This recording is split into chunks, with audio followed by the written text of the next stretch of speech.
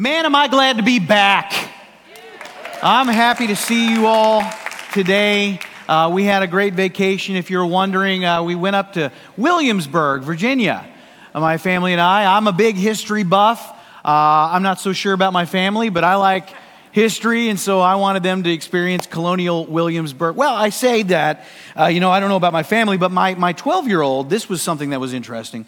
My 12-year-old, Grayson, a few months ago, he went to church camp. He went to the Journey Camp down in Georgia. And one of the themed days that they have at the Journey Camp is called Holiday Day. And so the idea is that the kids, the campers, are supposed to wear something in conjunction with their favorite holiday. And so I think the expectation is that kids would show up in some kind of Christmas regalia or Easter or Thanksgiving or maybe even Halloween or something like that. My son decides, I'm going to commemorate George Washington's birthday. That's the kind of kid I've got, And so he asked my wife, his mother, if she would order him a George Washington costume. And she said, I'll tell you what, I will buy you a George Washington costume if you promise to wear it to Colonial Williamsburg on vacation. And he said, you have yourself a deal. And so my 12-year-old son, in 103-degree heat, we didn't make him do it, but he wore it, full regalia, powdered wig, three-point hat, buckle shoes, the whole 9 yards, walking around Colonial Williamsburg. How about that? And in case you're wondering, yes, we did bump into the actor that plays the adult George Washington. And so we had Big George, Little George there together. It was very patriotic, and they were ready to cross the Delaware. It was awesome. I did not subject my kids to history every day of this vacation. I didn't tell them, but I got tickets to Busch Gardens, and so should we make a church trip or something to Busch Gardens? Okay. I've heard of Holy Rollers, but anyway. I didn't tell them that we were going, and so one night they said, are we going back to Williamsburg tomorrow? I said, no. I said, we're going to Busch Gardens.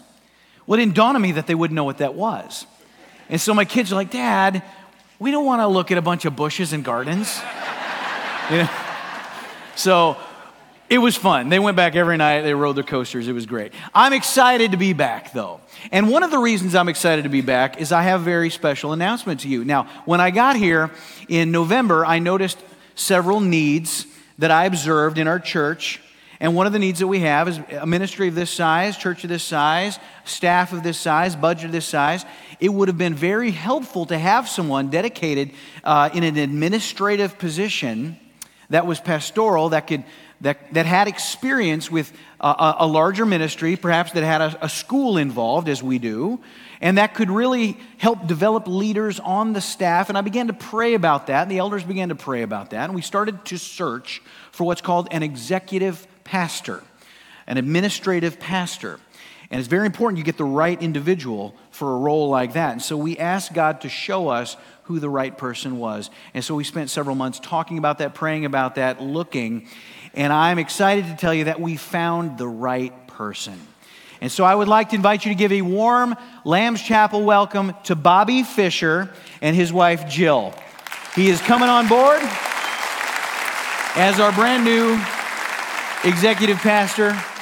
And Bobby and I have known each other for several years. Here's the cool thing. Many mango seasons. Many seasons, that's right.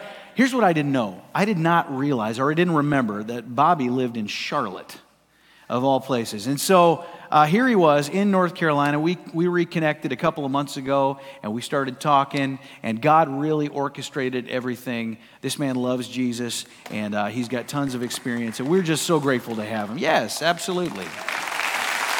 Absolutely. Bobby, anything you want to share with this new church family? Sure.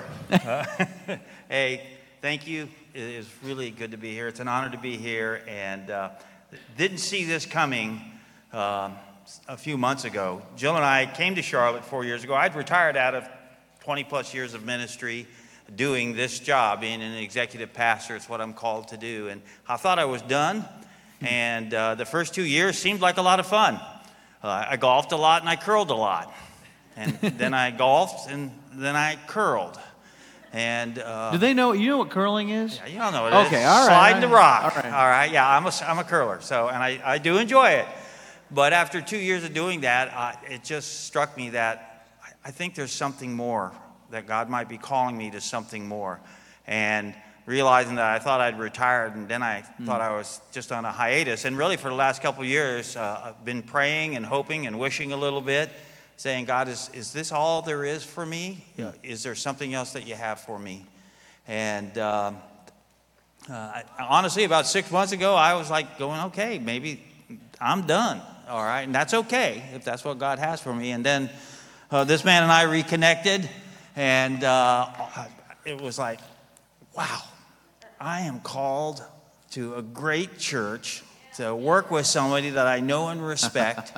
And God has just answered our prayers. Amen. And so we are so glad to be here. And I know I speak for my wife, Jill, saying the same thing. We are just so happy to be here. And thank you for the welcome.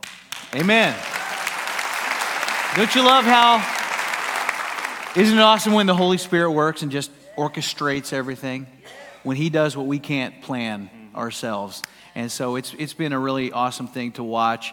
As I said, Bobby brings a lot of experience to the table. He's been over a ministry that had a school just like we do. And so he's already jumped in with both feet. He's connected with the staff. They love this guy. And he's already making a big impact on our ministry. And so we're grateful for him. Let's pray for this man and for Jill as well right now. Heavenly Father, we're so excited about where you're leading us, God. And we just want to be obedient to you. And we want to be good stewards of this church. And we want to put in place the things that are really going to be ideal by your design to help make a way toward achieving the ultimate end of making disciples. That's what we're all about here, God. We want to follow your lead and be obedient to that. And we pray your blessing upon Bobby as he leads. In Jesus' name, amen. Amen. Amen. One more time for the Fishers, folks. Thank you so much.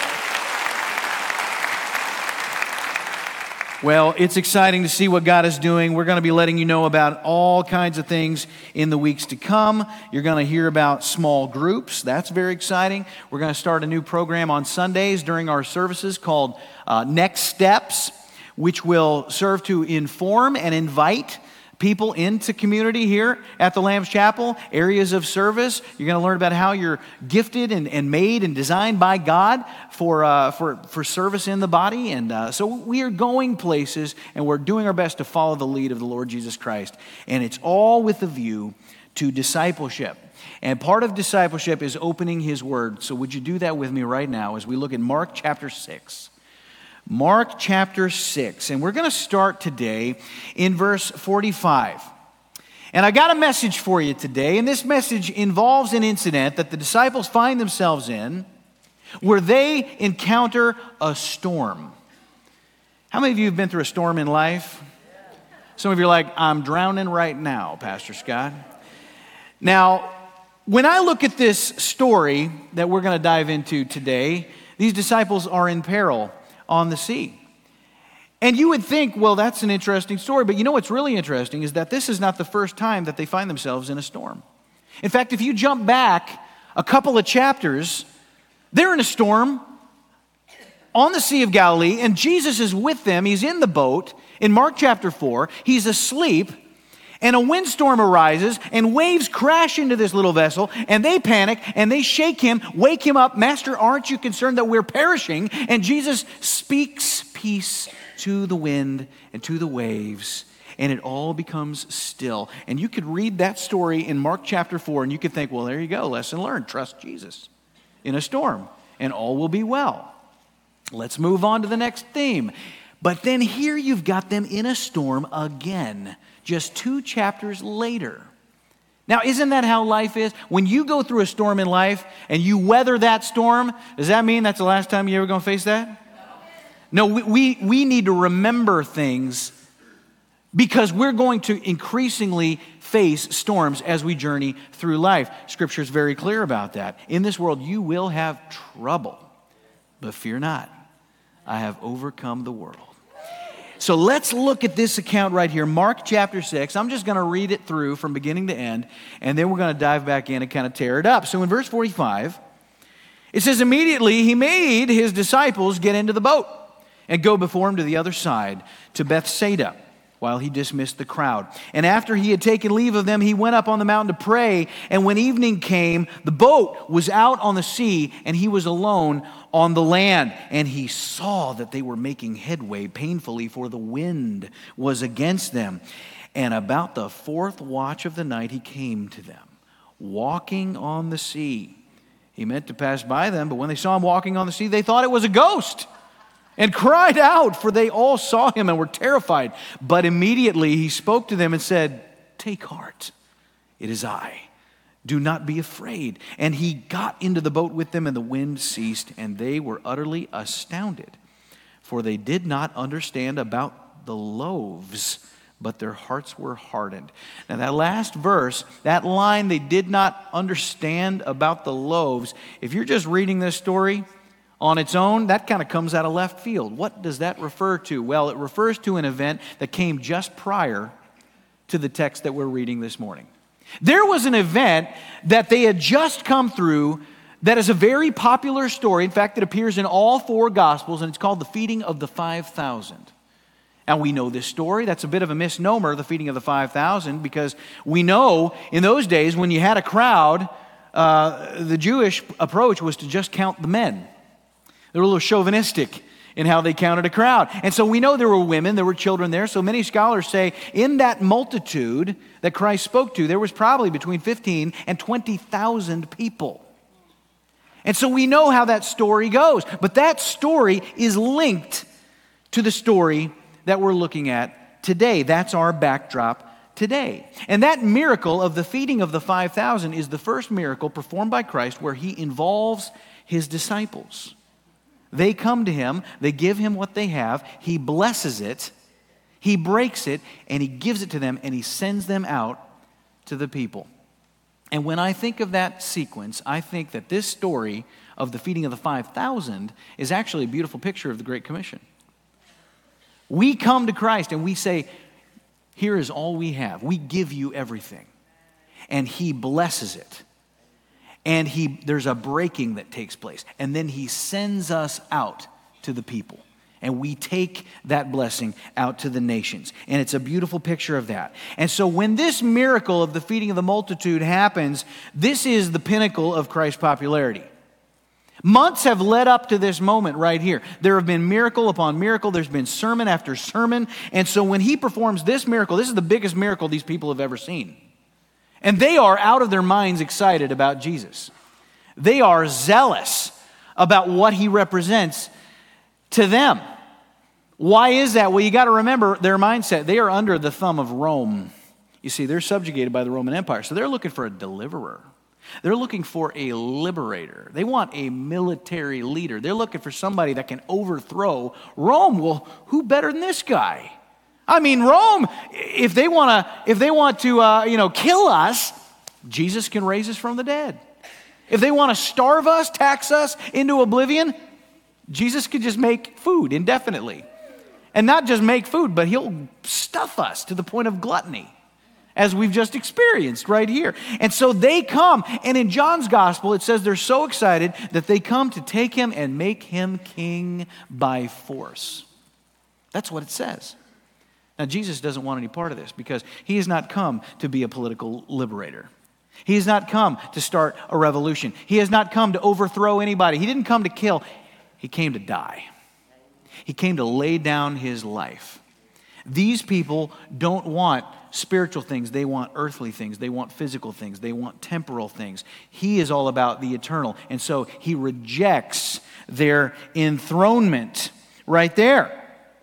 And so later, you're going to have a formal confrontation between Christ and this very crowd. You're going to see that later in the book of Mark at a place called Capernaum. He's going to rebuke this crowd, and he's going to say to them, in light of having supplied them with bread and loaves and all that, he's going to say, look, you're interested in physical bread. This is the bread of life. You partake of this, and then you will have eternal life. And that just weirds them out. They're like, we don't understand that. We just want physical bread. If you're not going to give us bread, we're out of here. And they leave. And many of Christ's own followers also leave until all that's left are 12 guys, the 12 disciples. And Jesus turns to Peter and company and he says, you going to leave too? And Peter says, where would we go? You have the words of eternal life. And this is a watershed moment for these disciples because they, in their flesh, wanted the same thing that the crowd wanted.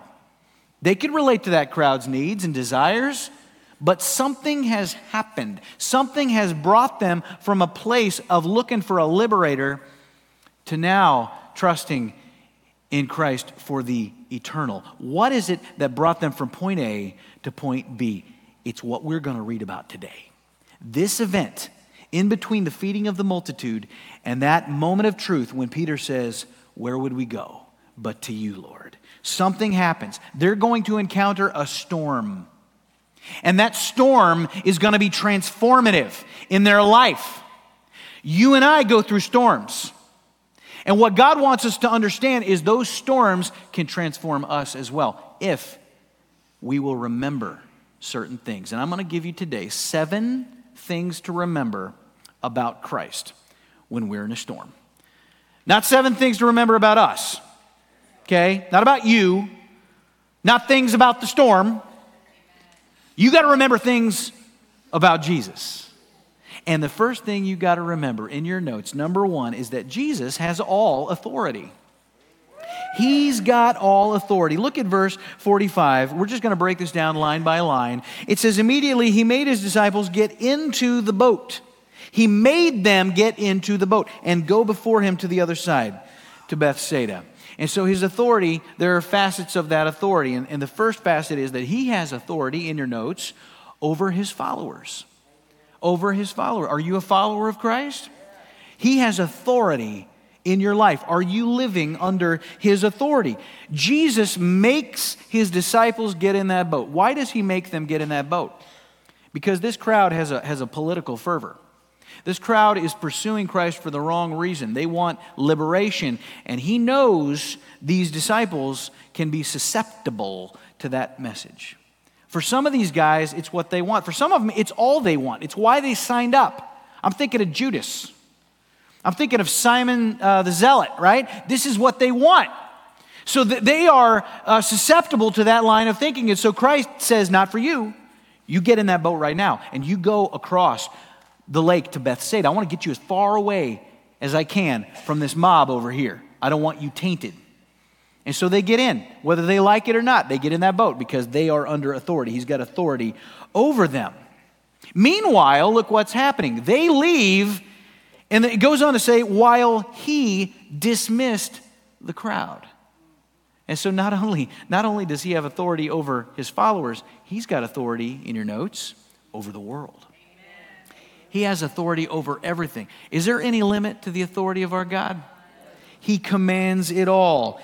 These people in this crowd, these are not his followers.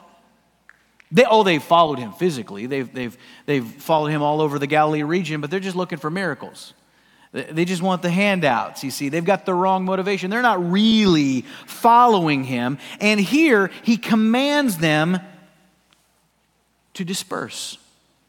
And I want you to understand something. That is a miracle. The walking on the water is not the only miracle in this story. He disperses this crowd of 15 to 20,000 people. That's a miracle, my friends. You think that's easy? He just dismisses them. Folks, I can't even dismiss my kids to bed, without an hour of shenanigans, They just dissipate into the evening mist. They just wander off. Because he told them to. That's authority. That's power. Okay? And this story here is kind of like the church age. You got these followers of Christ, they've just fed the multitude, and now he sends them out. That's like us. That's now. And when they go out, he's not physically with them. That's like us. That's now. He's not physically with us. And when they go out, contrary winds will arise, and they will encounter hardship. That's like now. That's the age in which we live. It's going to get dark. They're going to encounter difficulty. It's going to be frightening. They're going to be in a heap of trouble. How many of you know the Christian life is not a piece of cake? If anybody ever told you, hey, just trust in Christ and all your problems will go away, they were lying. Right? They were lying. If people come up in a religious system where they're taught that if you follow Jesus, all your problems will go away. Eventually, those people, first of all, that faith is not authentic, and eventually they will walk away from it because that is not the promise of Christ. Okay? The will of God is not for us to always be happy and healthy and wealthy and all that stuff out of a prosperity doctrine. His desire for us is to find our sufficiency in Him in spite of the things that we encounter, and that we can have victory through Jesus in a spiritual sense. And so we know this world that we live in is a messed up, dark, nasty world. This is not the best of all possible worlds. We're on the way to the best of all possible worlds. But we're not there yet. And so we got to be faithful. And that is what this is like. But we are promised difficulty. 2 Timothy 3, all who desire to live a godly life in Christ Jesus will be persecuted. James 1:2, count it all joy. Joy, my brothers, when you meet trials of various kinds. Listen to me. The trials that we go through are used to reveal who the real child of God is. The trials that we go through are used to reveal who the real child of God is. Okay? And that's what we're going to look at today. I want you to understand, when Christ gives the Great Commission in Matthew 28, how does He begin? Does He start with the instruction? No, He starts in Matthew 28:18. He says, all authority in heaven and on earth has been given to me. That's where we begin. See, you start recognizing His authority. Now you can obey the command. When you know where the power comes from, you obey that instruction. And then He says, go therefore and make disciples of all nations. Who's going to do that? We are. Baptize them in the name of the Father and the Son and the Holy Spirit, teaching them to observe all that I've commanded you. And behold, I am with you always, even to the end of the age. See, He starts with His authority and He ends with, I am with you always. And in the middle is what we are to do. But we begin with His authority, and we know we're not alone. Amen?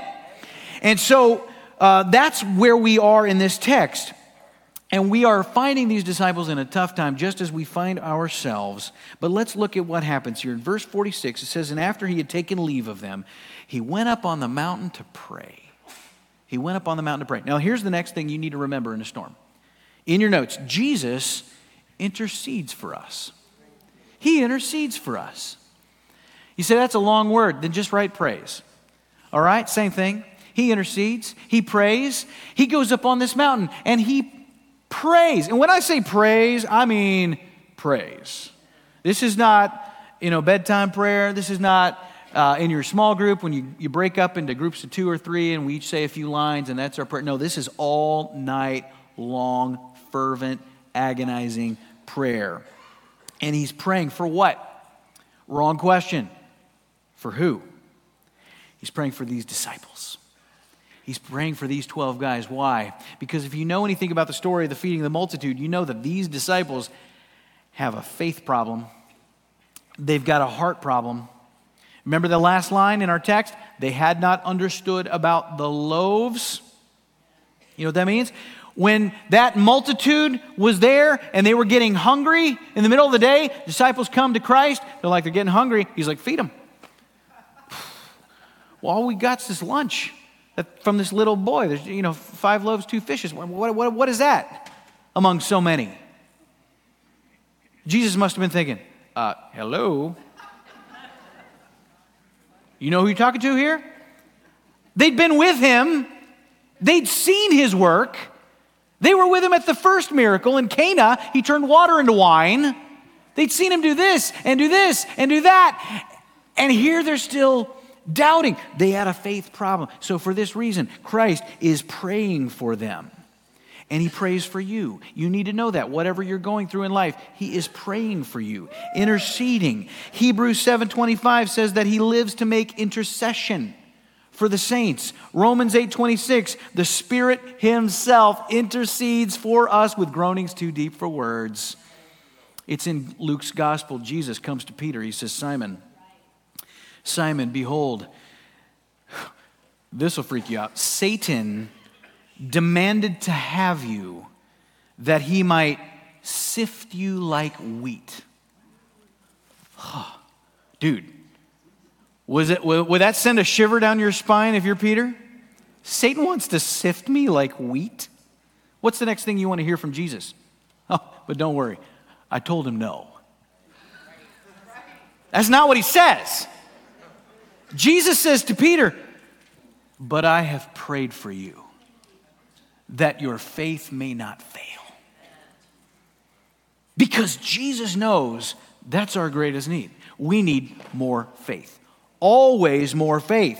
So where is everybody at this point in the story? Look at verse 47. It says, and when evening came, the boat was out on the sea, and he was alone on the land, is what it says. Verse 48, and he saw that they were making headway painfully, for the wind was against them.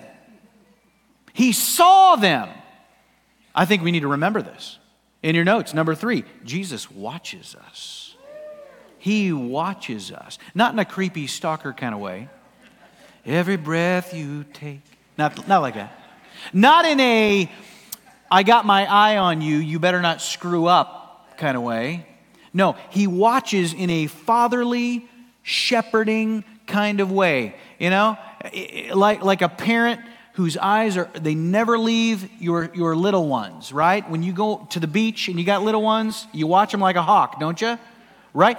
Your Father in heaven watches you, and here we see Jesus watching them. Sometimes we think, does God see what I'm going through?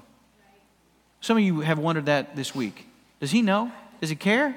Is he aware? Let me tell you something. There is nothing that you are going through that he's not aware of. He was aware of it before you were. I promise you that. And he sees you. And Jesus sees these disciples. Now that's another miracle. Where is he? He's on a mountain. Where are they? They're on the lake. They're like 4 miles offshore. I don't know how far inland Christ is, but he's up on a mountain and he sees them. Now some people may say, well, he's got a good vantage point. He's up high and, he can purvey the whole seascape there. No. I've been to Galilee at night. That lake is a black hole at night. I was on the 11th floor of a hotel. My balcony overlooked the Sea of Galilee. I went out there at night. I couldn't see a blessed thing. You can't see nothing at nighttime. It is dark. It is a void, okay? So Christ has no business being able to see them, and yet he does. How so? The same way God sees you. Supernaturally. Through his omniscience. And he sees what they're going through. And it says, in about the 4th watch of the night, he came to them. Oh, we need to remember that. In your notes, number 4, Jesus comes to us in our need. He will come to you. This says he came to them about the 4th watch. What does that mean? What is the 4th watch? Well, this refers to the way that the Jews chronologically divided the evening. There was something called the watches of the night. I'm going to show you this on the screen here. The watches of the night divided up like this. You had the first watch.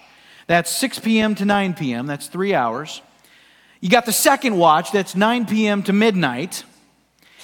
The third watch is 12 a.m. to 3 a.m. And then the 4th watch is 3 a.m. to 6 a.m. Now you're doing the math in your head. When does Jesus come to them? The 4th watch is when he came. Not until the 4th watch. When did he first see them struggling against the waves and the wind? It says in verse 47, in early evening. That would be the 1st watch. All right, so how long did he wait to come to their aid? Like 12 hours. So what does this tell us? I think we need to remember this too in your notes, number 5. Jesus chooses the timing and the manner of his coming. He chooses it. We don't choose it. How many of you know sometimes you pray and he does not immediately answer? Is that true? You're like, yeah. 12 hours he let them struggle. Why? Why did he wait so long? Well, remember, these guys have a heart condition. They need to come to the end of themselves.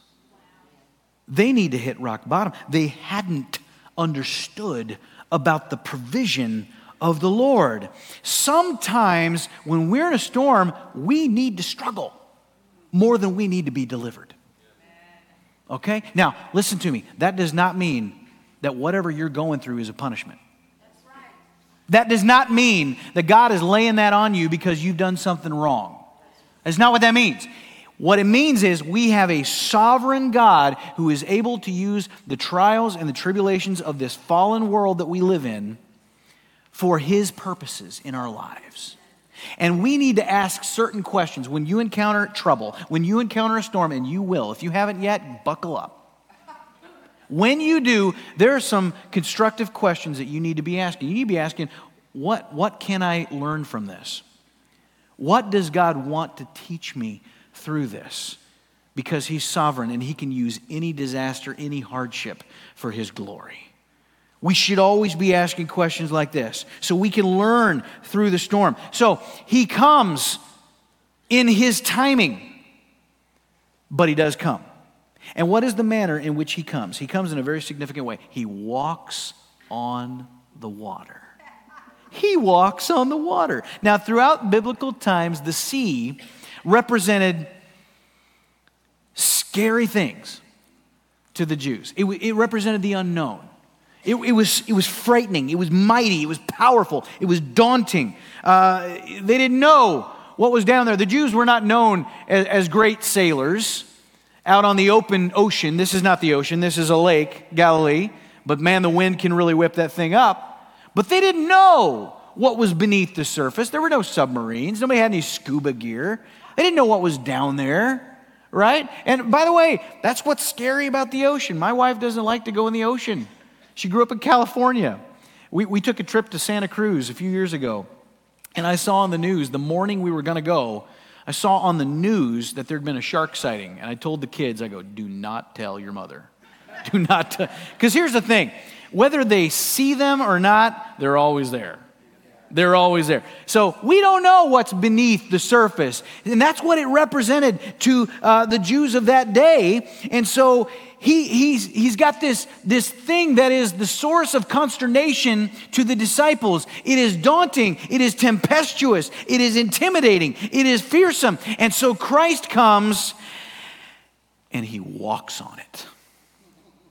And He walks upon it as though He is communicating to these guys that thing that is so scary to you, that is causing such concern to you. I'm going to put it under my feet. I'm going to tread upon it. I'm going to make it my pathway. That is authority right there. That is power right there. And He moves. And I can picture Christ doing this, moving at supernatural speed. Okay? I don't think it's an evening stroll. I think He is coming swiftly to their aid once He determines to do that. And He is smoothing out the turbulence on that ocean with His every divine footstep. And I can picture Him totally untossed, completely dry, despite the waves. And He goes right to them. He knows exactly where they are. He has their exact coordinates. He's not surfing around that lake looking for them. He knows where they are. And He comes right up along that vessel, right up alongside it. And He can see them, and He knows they can see Him. But what does it say in verse 47? It says that He meant to pass them. He meant to pass by them. Why? Well, note, we have not heard the disciples call out to Him yet. They have not cried out to God. They have not cried out for the Lord. Now, make no mistake, He's not going to let them die. He's not going to abandon them. Those guys in that boat represent the means through which the gospel is going to go out to the nations. He's not going to leave them to perish, but He does want to hear them cry out to Him. And sometimes that is what the Lord is waiting for us to do. He wants our dependence on Him. But look what happens next. It says, but immediately He spoke to them. In verse 49, it says, but when they saw Him walking on the sea, they thought it was a ghost and cried out, for they all saw Him and were terrified. These grown men cried out. The word in the Greek that is used there, you could best translate it as they screamed like little girls. All right? These hardened fishermen, these big strapping guys, And they look out and they see this man on the waves just standing there. They didn't expect to see that. That's the last thing they would expect to see. And they think he's a ghost. The Greek word is phantasma. Phantasm. Phantom, right? And there was a superstition among the fishermen in that day that if you saw a spirit at night, it indicated disaster was about to strike. And so they see this, what they think is an apparition, and they think, we're all going to die. And they cry out. When we're in a storm, when we're in the trials of life, are we prone to superstition? Do we fear the worst? Do we abandon all hope? Do we often think things and believe things that are not so? We forget all about the provision and the salvation that we have access to.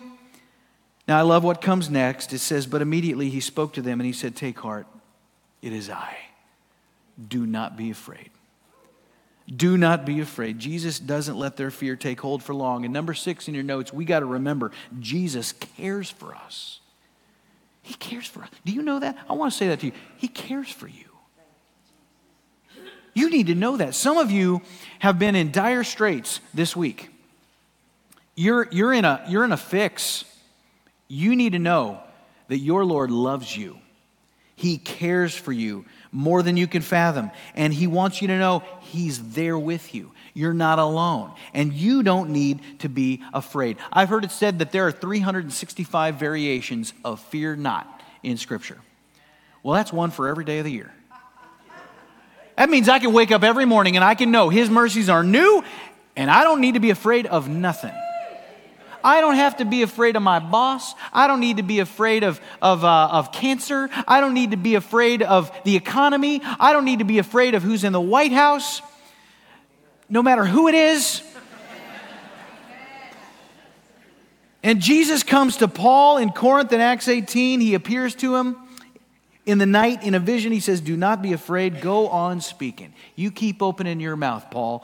He comes to him when he's in jail in Jerusalem. In Acts 23, he says, take courage. You must testify in Rome. He comes to him on a prison ship. In Acts 27, he says, do not be afraid, Paul. You must stand before Caesar. Folks, you've got a mantle on your life as a believer, and you need to know that you have no need to fear. You can be faithful. Whether you're in Corinth, you're in jail in Jerusalem, or you're adrift on the sea like Paul on a prison ship, or these 12 guys. And this is what it means to be a Christian. This is the promise that we have. He will make our trial the path for His feet. Now, between verse 50 and verse 51, there's something that takes place that this gospel does not tell us about.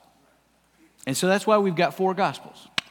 And so we can go to the book of Matthew. I want you to look at Matthew 14 with me. This is what happens. Right after the Lord appears to them on the sea and says, do not fear, it is I. It says in Matthew 14:28, and Peter answered him, Lord, if it is you, command me to come to you on the water. And he said, come. You could always count on Peter to be the first one. All right? And so he gives us an example. So we got an example here, all right? And so what I want you to see in your notes is to stay above the waves. When you're in a storm, here's how you stay above the waves. First of all, we must, in your notes, get out of the boat. Get out of the boat. You got to do this. You can't stay in that boat anymore. What does that boat represent? That represents all your human ingenuity. It represents your own sense of self-sufficiency.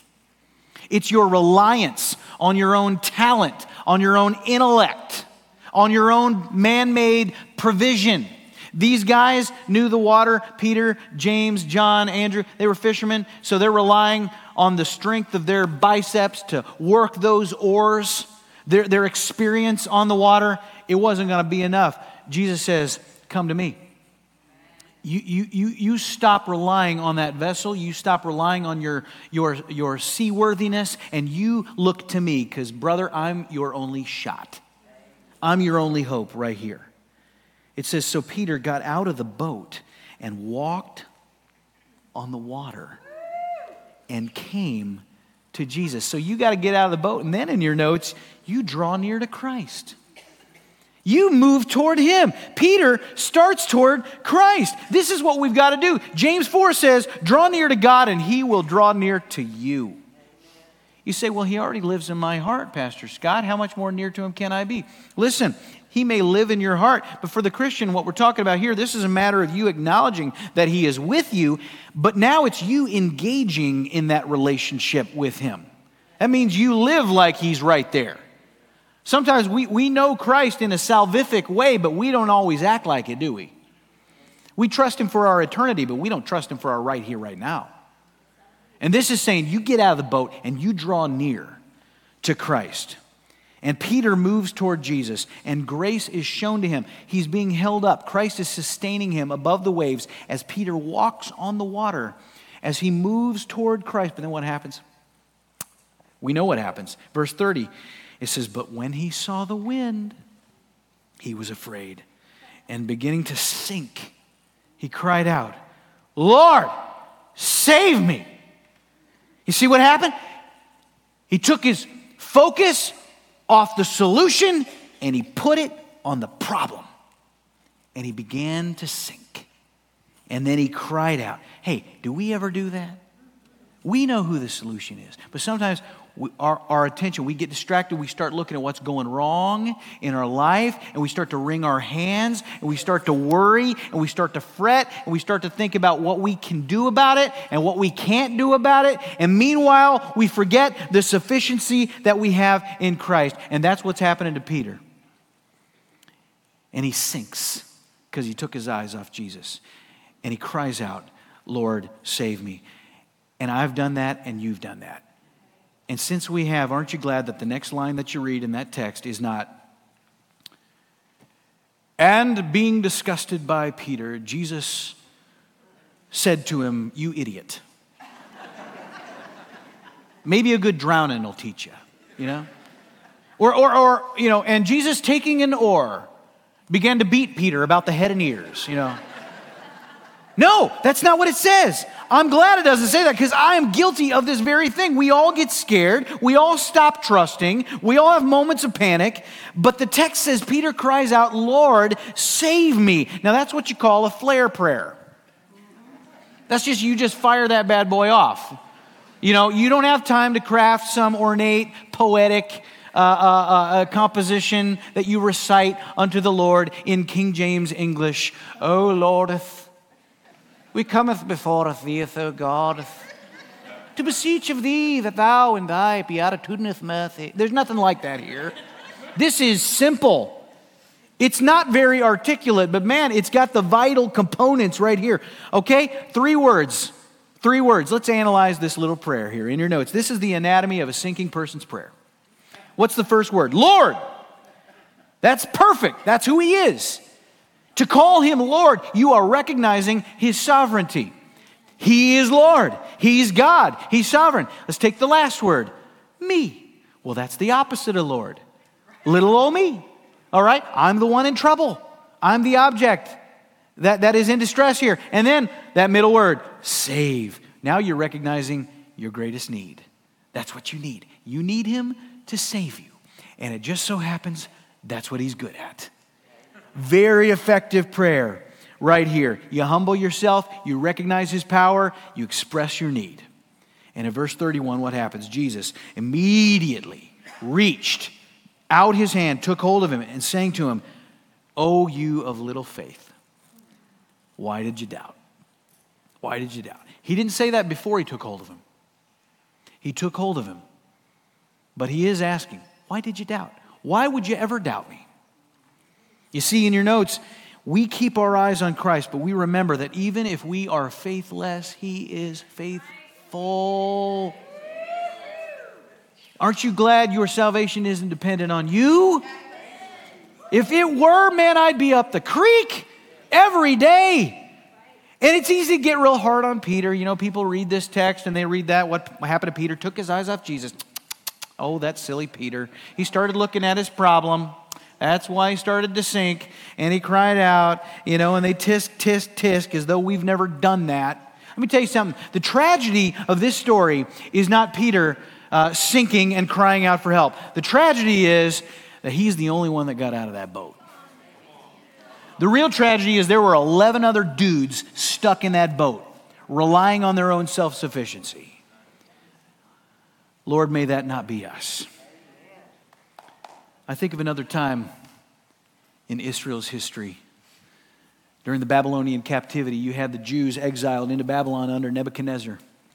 And there was an edict that went out. When the music plays, you bow down, you worship the king. And there were 3 Hebrew brothers, Shadrach, Meshach, and Abednego. They said, no way, not going to do it. And so they were taken, they were bound, and they were cast into the fiery furnace to be incinerated. And as that story goes, you remember how King Nebuchadnezzar, he looked into that fiery furnace and he said, wait a minute. Wait a minute. Did we not cast 3 men into that furnace? Why do I see 4?